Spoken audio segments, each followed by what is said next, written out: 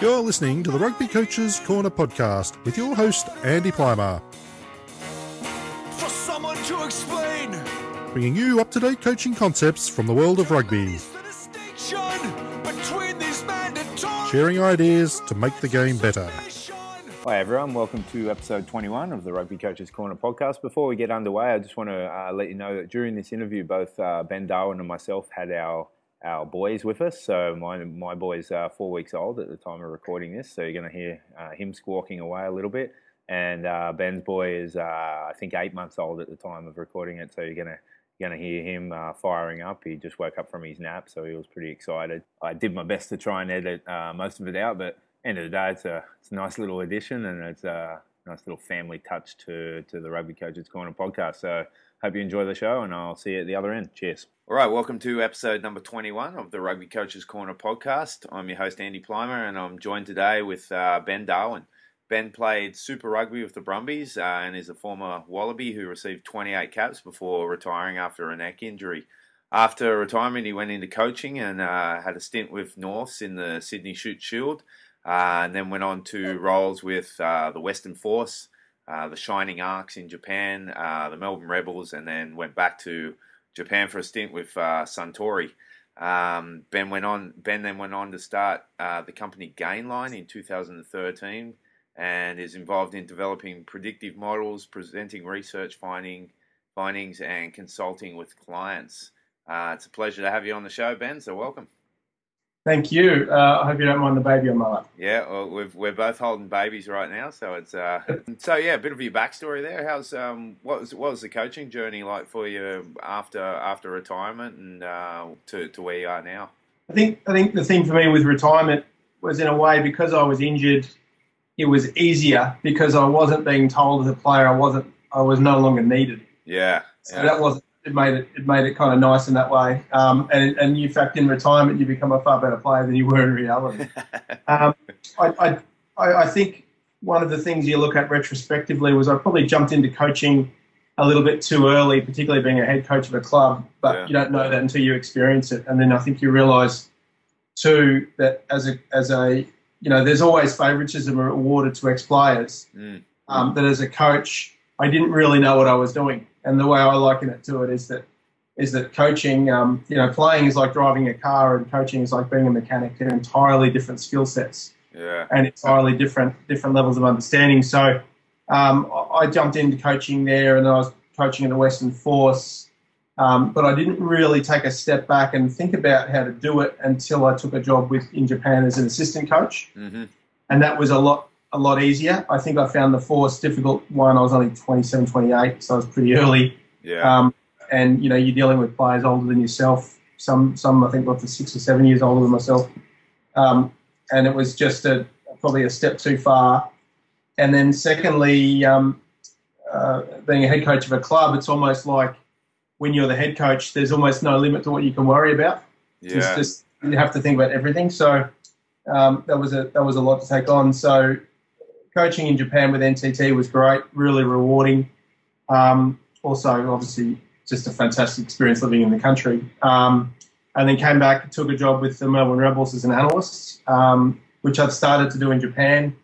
And I actually started that because when the GFC hit, I thought to myself, some clubs are not going to be able to afford a coach and an analyst, so maybe if I did both, that would be quite handy. And that's exactly what I took on with the Rebels. I did a bit of coaching and analysis. I did that for 2 years. And then got a job with Suntory, took that on for a year. That wasn't as enjoyable as the first one. It was, in fact, I actually got quite stressful because the team went undefeated through the season, so there's this constant thing sitting over the team of, will we lose a game? I left that after a year and then came back and then started Gainline. So I've had lots of differing experiences with my coaching, but I think through all of it, I've had, seasons where I've won everything and seasons where I've lost everything. And I think that's where I started to realise that other things were probably at play. Yeah. You're never as bad as you think you are. You're never as good as you think you are. You look at Eddie Jones' career with England, how well he's done, and with the Brumbies, how well he did, and he was at the Reds and how badly that went. And he didn't change fundamentally too much through that experience. So that's how I started to understand there are other results and those. Yeah, no, yeah, and we'll get on to that later with your work with Gainline. It's a fascinating idea for sure, and there's so many. I suppose you talked a lot about being a head coach. There's so many uncontrollables and controllables, and being able to put one aside and then focus on the other. That must be a massive challenge for head coaches in high pressure situations. Yeah, and I think it takes a certain type of personality to be a certain type of coach. I found I was actually a better foil in a way.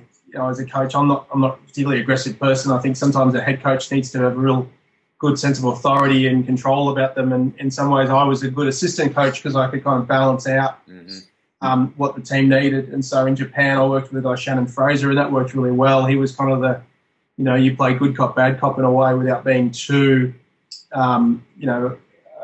you can't be too nice to the players. You can't listen to them too much. But, if you can find a way to balance the relationships in your group, and if there's a good dynamic, which we had, I found that to be easier for me as a coach. Yeah, for sure. All right, so going back to your playing career, or like sticking to like coach philosophies and things like that, you're in like a real heyday for both the Wallabies and the Brumbies, and you experienced probably two very different coaches in Rob McQueen and Eddie Jones. What were some of the differences with those coaches, and what were some of the things you really kind of called upon from what you learned from those guys for your own coaching? I think with Rod, one of the things that he did was successful, and people talk a lot about with Rod, was the notion of man management. And when I look now, almost retrospectively at Rod, I look at what they had with that group in terms of the way they were set up and their causes for success. And the one thing Rod did definitely provide was stability. And if you look at the previous era they had under Greg, that Wallaby team, I think on average they changed the coach brought in a new player once per game. So when you're doing that, when you've got that constant change trying to find the answer, I think that did create a number of challenges for them, whereas Rod was really about saying, let's set up the right environments. And there was a change in how he set up the Brumbies, a change in terms of how he set up the Wallabies. With Eddie was really about the on-field aspect and how the game was going to be played, and he was about changing the way the game was played, and certainly role identification as well. He would say to me, "Never touch the ball, never pass. It's not your job." So there was a bit of that with him, but that was the style of rugby we were trying to play, and that was, we were, as he talked about at the time, he was trying to play NFL on the run. There was a pattern. But at the same time, there was the ability to ad lib and to change and adapt. But he was certainly extremely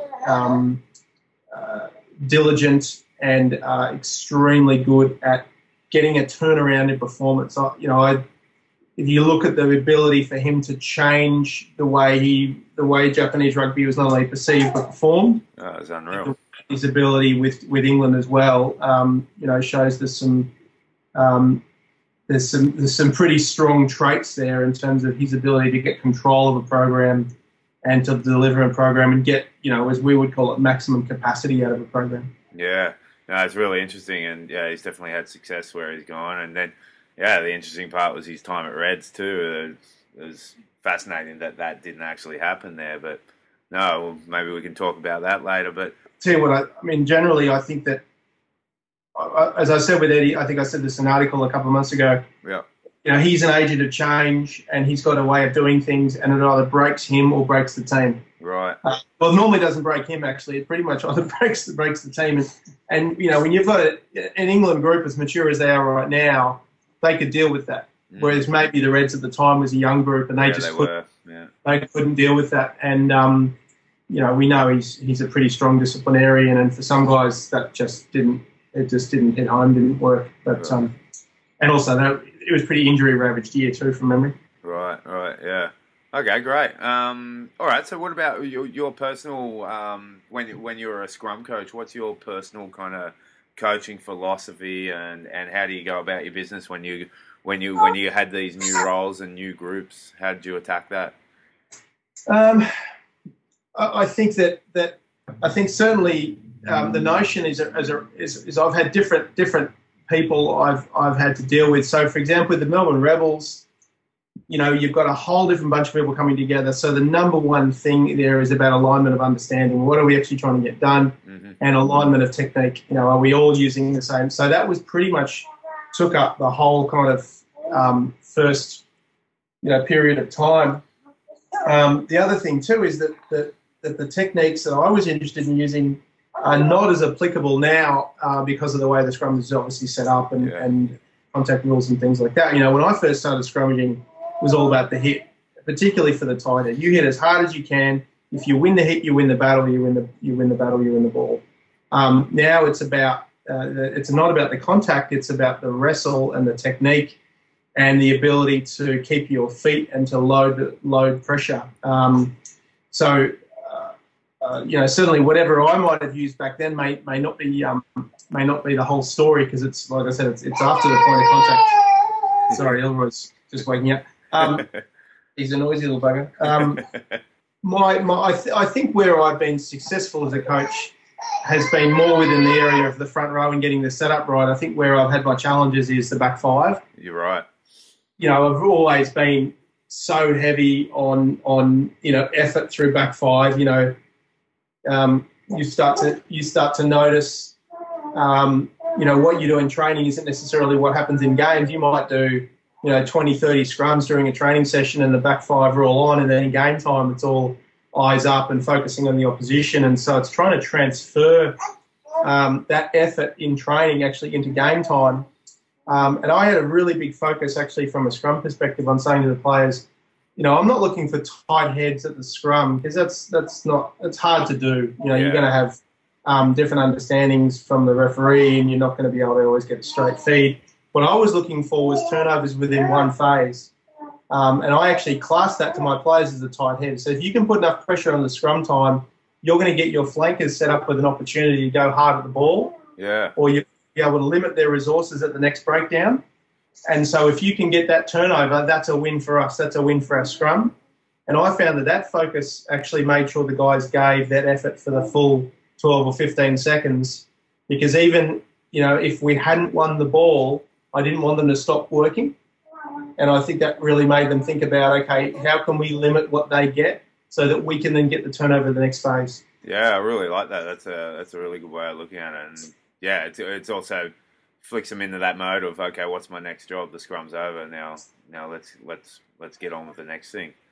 Yeah, and I think also it gave the flankers an understanding that we have to keep pressure on the Scrum, because that will enable us to get opportunities further down the track. Yeah, that's great. Okay, cool. And if you were coaching the Scrum now with some of the new law changes and interpretations, do you see any kind of coaching little angles that you might employ now that you didn't in the past? Yeah, when I was at the Melbourne Rebels, actually, I met with a guy who was a Greco-Roman wrestler. Yeah. And, one of the things I've really struggled to do is to transfer, the old thing is, transferring your understanding into them but letting them do it in their own way. Mm-hmm. I've always found it hard to get guys to understand how to control the neck, control the shoulders of the opposition, which is where you win the battle, in the front row. And when I spoke to this guy as a Greco-Roman wrestler, I was explaining to him how a tight head scrummage is, and he understood how to control the neck faster than anyone I've ever done it with. Wow. And he said to me, if you do this is how you change the body, because, if you turn the head, the body will adjust, and the hips will adjust, so you can change your ankles that way. And he said, that's all we do in Greco-Roman wrestling. We're focusing the body through the neck, through the head. So what I would do is particularly now, if the battle is after the point of contact, is actually work with the front row with Greco-Roman wrestlers and get them involved in the program, because they seem to have such a good understanding, and they have great strength, great understanding of how to develop strength, in how to control, your opposite man. And I think if you can do that, you're going to have a huge advantage at Scrum time, because if the hips aren't aligned to the props, the hips aren't going to be aligned to the locks, and there's no ability for transfer pressure into the opposition. Yeah, that's great. Like I do, I run an academy and we actually invited in a wrestling coach this year. So it's awesome to see. Like, it's just something different for the players too. It's they get energized out of it, and it's totally transferable into the all contact aspects of the game. And yeah, like I think like the resources are out there, definitely in North America for sure. There's wrestling resources everywhere in North America. Yeah, if you can tap into that, that's huge. All right, so you had a couple of roles there, like where you're balancing video analysis and Scrum coaching. How did you find that? That's a pretty unique position you put yourself in a couple of times. Yeah, there's actually one other guy in New Zealand, which is Mike Cron's son, who's the Hurricane and Scrum coach. So he does that not only for the Canes but also in Japan. Right. But it's about really delegation of time and delegation of what's important. I think as an analyst in the first year I just tried to do everything that I thought was going to be needed, and then by the second year I had an assistant, which was great, who then ended up doing the job later when I went to Japan. So it was just a case then of just understanding what was required. To be honest with you, I actually enjoy the analysis more than I enjoy the coaching, because with analysis everything's within your control, and with coaching it's not your control. So the only thing that fails is computer systems, and then you can blame them anyway. So absolutely. With coaching, so much goes on. Effort doesn't necessarily equal reward. Yeah, and I suppose it would have taken you a bit of time there to realize, okay, what's important and what's not. What like, because you can drown coaches and players with all kinds of data and things to focus on and what not to focus on. Like thinning that out must be part of the challenge too. Yeah, I think so. I think too. It was a case of, certainly I understood as an analyst, having been a player, that you can't complicate the message for players. You can't give more than 3 messages in any game or anything like that. So it was really, I was drowning the coaches in analysis. But for me too, I was learning from an IT perspective, just how to run systems and networks and things like that. So that was extremely helpful, but it didn't really expand my rugby knowledge for the first couple of months. And when you're starting up an organisation, you're literally sitting around it. I've done it twice, once with the Force, once with the Rebels, where as an organisation, you're just a bunch of people sitting around a table. Yeah. With a piece of paper and a pen saying, right, what do we need? We hadn't even signed, a lot of players at that point. So as an analyst, one of the first things I was trying to do was to say, okay, how do we get footage of these players we want to look at? And how do we code them? How do we do comparative data between the athletes? How do you look at someone in the ITM Cup versus someone playing in the Aviva Premiership? Just trying to, the one thing people send you as an analyst and as you're recruiting is they send you highlights packages. Yeah. Which is like, we're not interested in highlights. Yeah. in work rates, and so you can't pick work rates off highlights packages. Absolutely.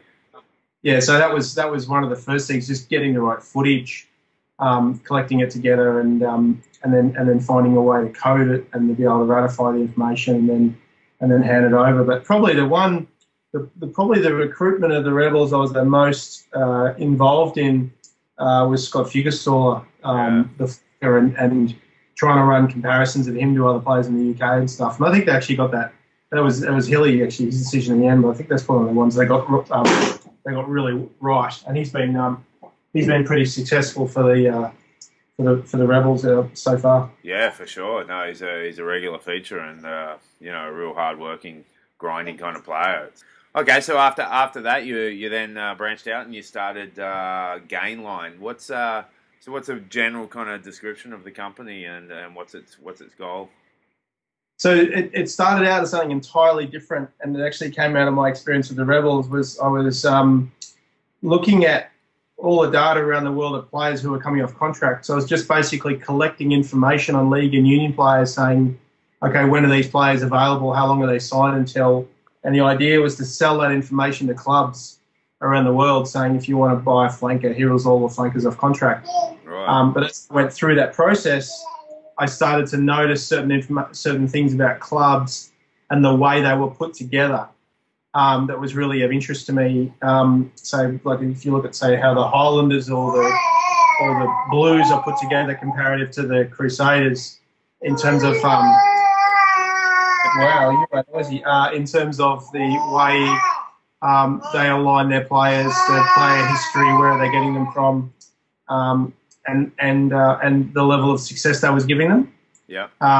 And I was looking at notions of shared history, also, when you recruit players, what's the impact of it? So I started to build some ideas around that, and got a phone call from a guy called Pat Ferguson, who's actually going to Harvard University next year. He's much smarter and much younger than I am, and he's an economist, and he just said all this stuff. He said all this stuff's been done before, but it's actually been done more in economic modelling around HR of companies, transference of talent and how transferable talent is. And one thing we say in all the sports we look at is the player you see is not the player you get.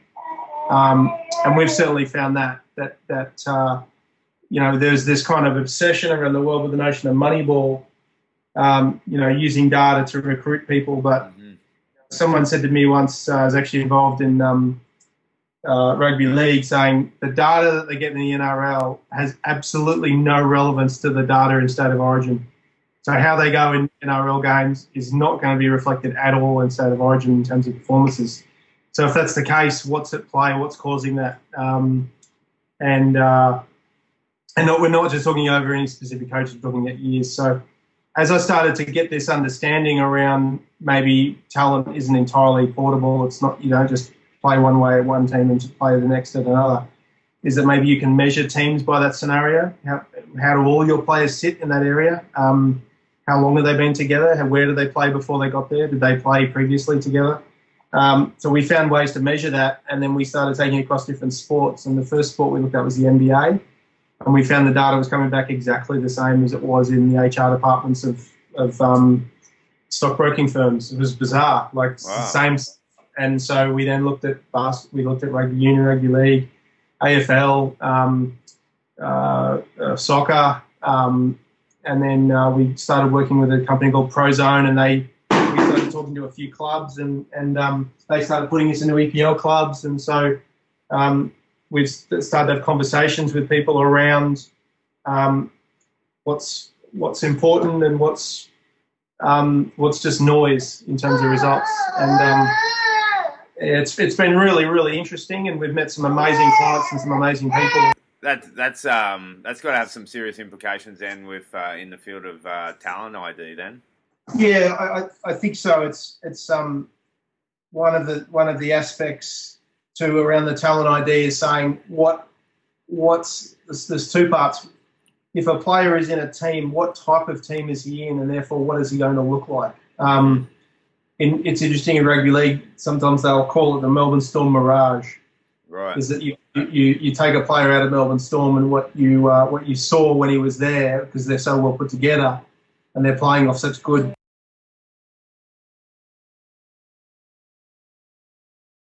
They're playing such good football that, and they're playing off Cronk's, Billy Slater and Cameron Smith. Is that they're going to be running very good lines. They're going to appear to be very, very effective. And then when they come to you, they're all of a sudden dealing with different halves, different spine, different defensive setups, and they underperform. So if you do look at a player, how that team is set up, and that's what we do is we measure how those teams are set up, and you can say, okay, we really need to, one, change your expectations, and vice versa. If a team is not well set up, there's so much more potential in that guy, in terms of the long-term the long-term future, in terms of how much of an improvement you're going to be able to get out of that player. So that's one of the parts to it. The second part is that how well players adapt to environments is also about how well set up or how cohesive the team is. So we looked at, for example, the football academies in the UK and how, the strength of the academy doesn't really give a notion of how well their players are going to go. Mm-hmm. It's really about the team they're going into. So Manchester City don't really use their academy players. They don't really come through the system. They tend to get farmed off to other clubs. And if they've got one of the best academies in the world with all the facilities, what's going on there? And it's really about how the top team is set up and how cohesive that environment is, and therefore how difficult it is for people to be absorbed in those environments. It's like going into an office. If everyone in an office knows what they're doing, you're going to be able to know what you're doing. If everyone in the office is like in chaos, it's extremely difficult for the person to try to settle into that environment. No, it's fascinating stuff. And so how do you, like, if you're working with a new client, say a sporting team, how do you get your data set? Do you use video a lot? Do you go back through previous video of previous players from other clubs and piece it together? What's the process there? We really take histories, and for the professional clubs we work with, all those histories are publicly available. It's just how we circulate those histories in the mix. It's not really about the data of the individual, other than their games played, stuff like that. It's really about saying, okay, where have they played? What's their history? How many games have they played? Do they play with other people? And that can give you a real sense around the current mix of the group. And what we do with the club is we'll go and look at every, so let's say, for example, we took an NRL club in Australia. We'd go back 20 or 30 years in the history and say, here is every player you've ever signed, and here is the impact of that signing. Here is every player that's come out of your academy. Here's how long they played for them. At each point of your history, and here is its impact on performance. And basically, when their cohesion goes up, their performance goes up. There's also, of course, there's the level of talent that you're buying, but money is extremely inefficient, and particularly with non-cohesive teams, you can spend, insane amounts of money and still not be successful. You look at Toulon this year. Toulon's been successful, yeah, but they actually had to build their cohesion over a couple of years, and that's gone this year, and then for sure they've kind of struggled a bit. So it's really about understanding what are the dynamics, what's the impact of those dynamics. The impact mostly is in defence, how a team defends. They need to understand each other to be able to defend well. And also with a club, we'll say, here is where you're going. So here's what your expectations should actually be. And oftentimes those expectations are totally different. We had a Super Rugby team that expected to make the finals or win the comp.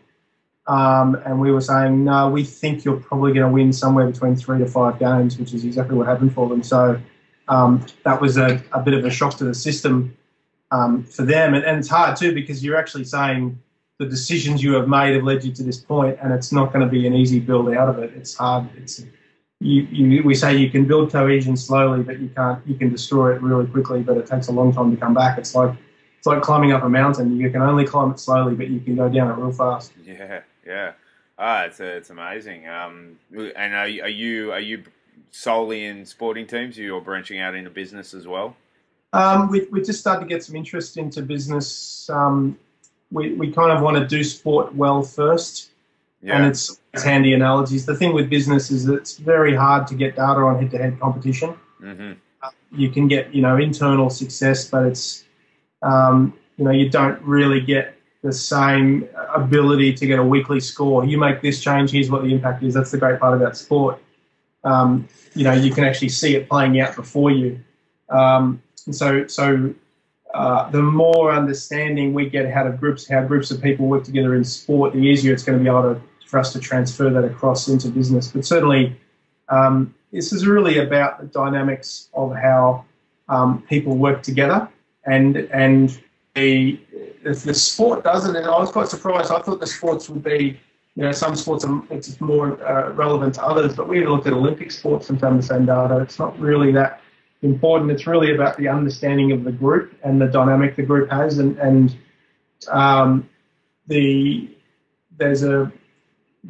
people use the word culture. I don't really like the word culture.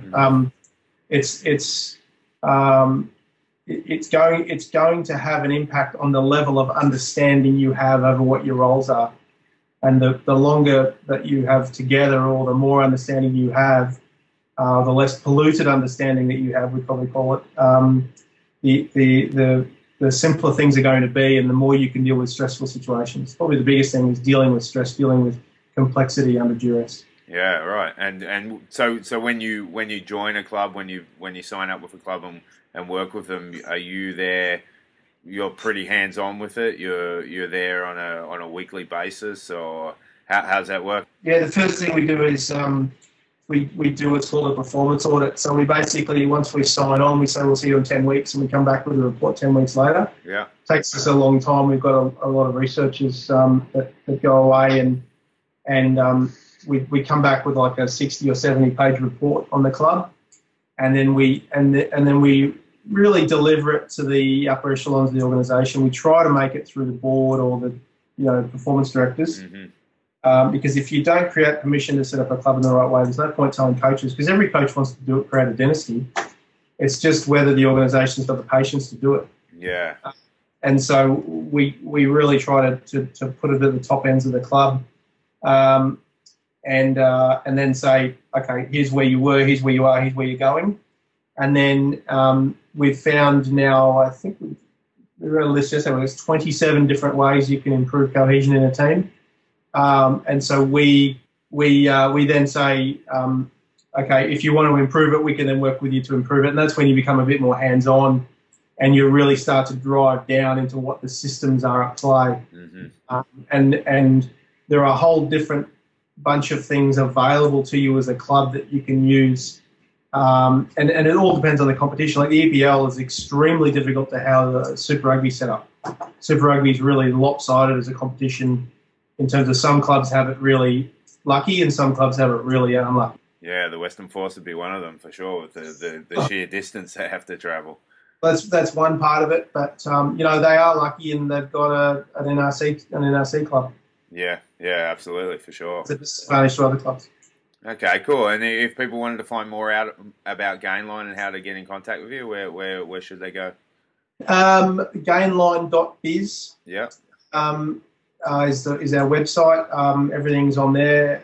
The other thing that we're starting to do is just speaking. So we've been doing it at a university here in Melbourne, just on the subject. Yeah. Because it adds a different dynamic to people's kind of level of understanding, or almost a kind of like a bit of a language to how teams are put together. And then obviously if they're interested in us having a conversation with their team, we're happy to do that. Okay, great. All right. Well, we always end the show with the same 4 questions. When you were a kid growing up, who was your favourite rugby player going around? Phil Kearns, no question. 91, he was my hero. Yeah, absolutely. He's you would have had a bit to do with him then in your playing time, and yeah, I played against him actually for you have to pinch yourself when you're playing against the heroes, but I played against him for Norths against Randwick, and he just went into town in our scrum. He was fantastic. But the thing with Kearns, people say never meet your heroes because they'll disappoint you. Kearns, he's not one of those guys. Actually a very nice guy, very, very good rugby man. Yeah, no matter what anyone says about him, I love his commentary. I think it's awesome. Yeah, he keeps the focus back on the forwards, which is good. Yeah. All right, and current players now, who are you a fan of? It's funny because we look at so many sports now, and I actually can't remember when you emailed me the other day what answer I gave for this, so I'm going to just go away. You correctly answered David Pocock. Oh, Poey, yeah. I think. Well, I'll tell you the reason I like Poey is we did some data on guys in the breakdown a couple of years ago, and one of the things we did was we looked at the number of turnovers guys were getting at the breakdown, yeah. And I think at this stage he'd either just transferred to the Brumbies or he'd been at the Force, or the data we did. And the thing with Poey was it wasn't about how many turnovers he was getting; it was how many turnovers per entry to the ruck. So, and George Smith was very similar. So a guy might be getting 9 turnovers, but he's entering the ruck 30 times defensively in order to get those turnovers. Yeah, right. Whereas Poey and George Smith might get 7, but they only make 11 entries to the ruck. That's awesome. And so what it really meant to me was they were really smart about looking at their opportunities, seeing where they could make a difference. And if they're only making 11 defensive entries to the ruck, it means they can be effective elsewhere around the field. Absolutely. Yeah, so I think that was probably the thing that was really impressive to me. And the only guy I really got close to him, actually, interestingly, was Hodgson. Right. That's great. A lot of the other flankers were just huge amounts of effort. That was my thing with Pocock. Yeah, right. That's really interesting, and yeah, definitely you can, as a coach, you can grab little snippets of video and show it to your players, and show them how an effective 7 works.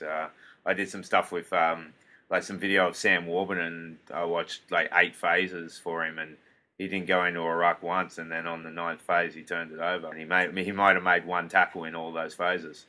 Yeah. And I think the good flankers actually almost existing behind the defensive line.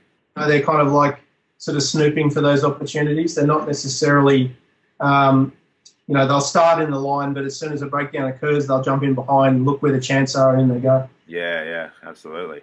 All right, and so what about coaches? Who's a high-profile coach that you like what they're doing? I like Mark Hammett because what that he's had at Japan, and I know they lost by 90 on the weekend, but the ability to put something together with the ridiculously short period of time that they've had, absolutely, and to be reasonably competitive, as well as the travel they're dealing with. I liked what he did with what he was trying to do with the Canes. I really like him as a guy, and I like the way he thinks as a coach. It isn't always effective. It didn't work for him at the Canes, but he set that team up for a lot of the success they're having now. And I think sometimes coaches coach for other people, and the way the Canes are set up now is just the way we look at them. They're young now. They've got a great feeder system. Is that they could be as effective as the Crusaders next couple of years if they continue down that path and they do it the right way. Yeah, and they showed a bit of that against Melbourne on the weekend too, huh? 100%. You look at the way they've improved from round 1 to round 10. You see it with young guys. Young guys learn fast, and they're learning fast. Yeah, great.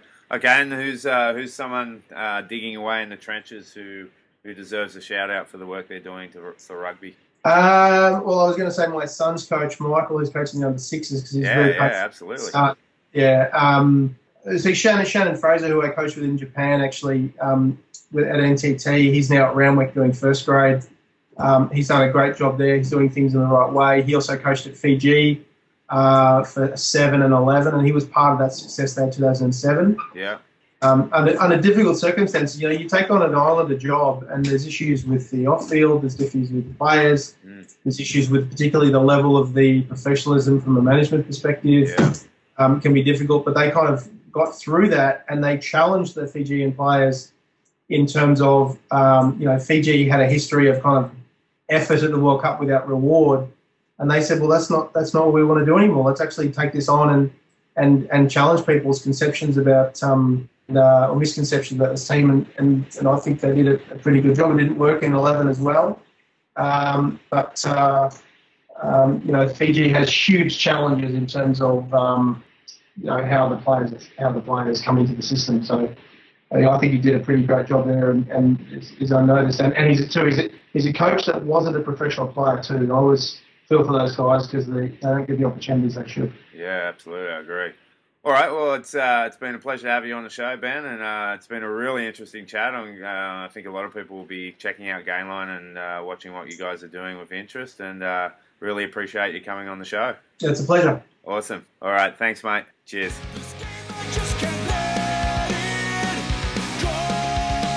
Thanks for listening to the Rugby Coaches Corner podcast. If you enjoyed the show, please leave a review via iTunes and keep listening for the next episode. You can also follow us on Twitter at RugbyCoachSCNR or via the website at therugbycoachescorner.com.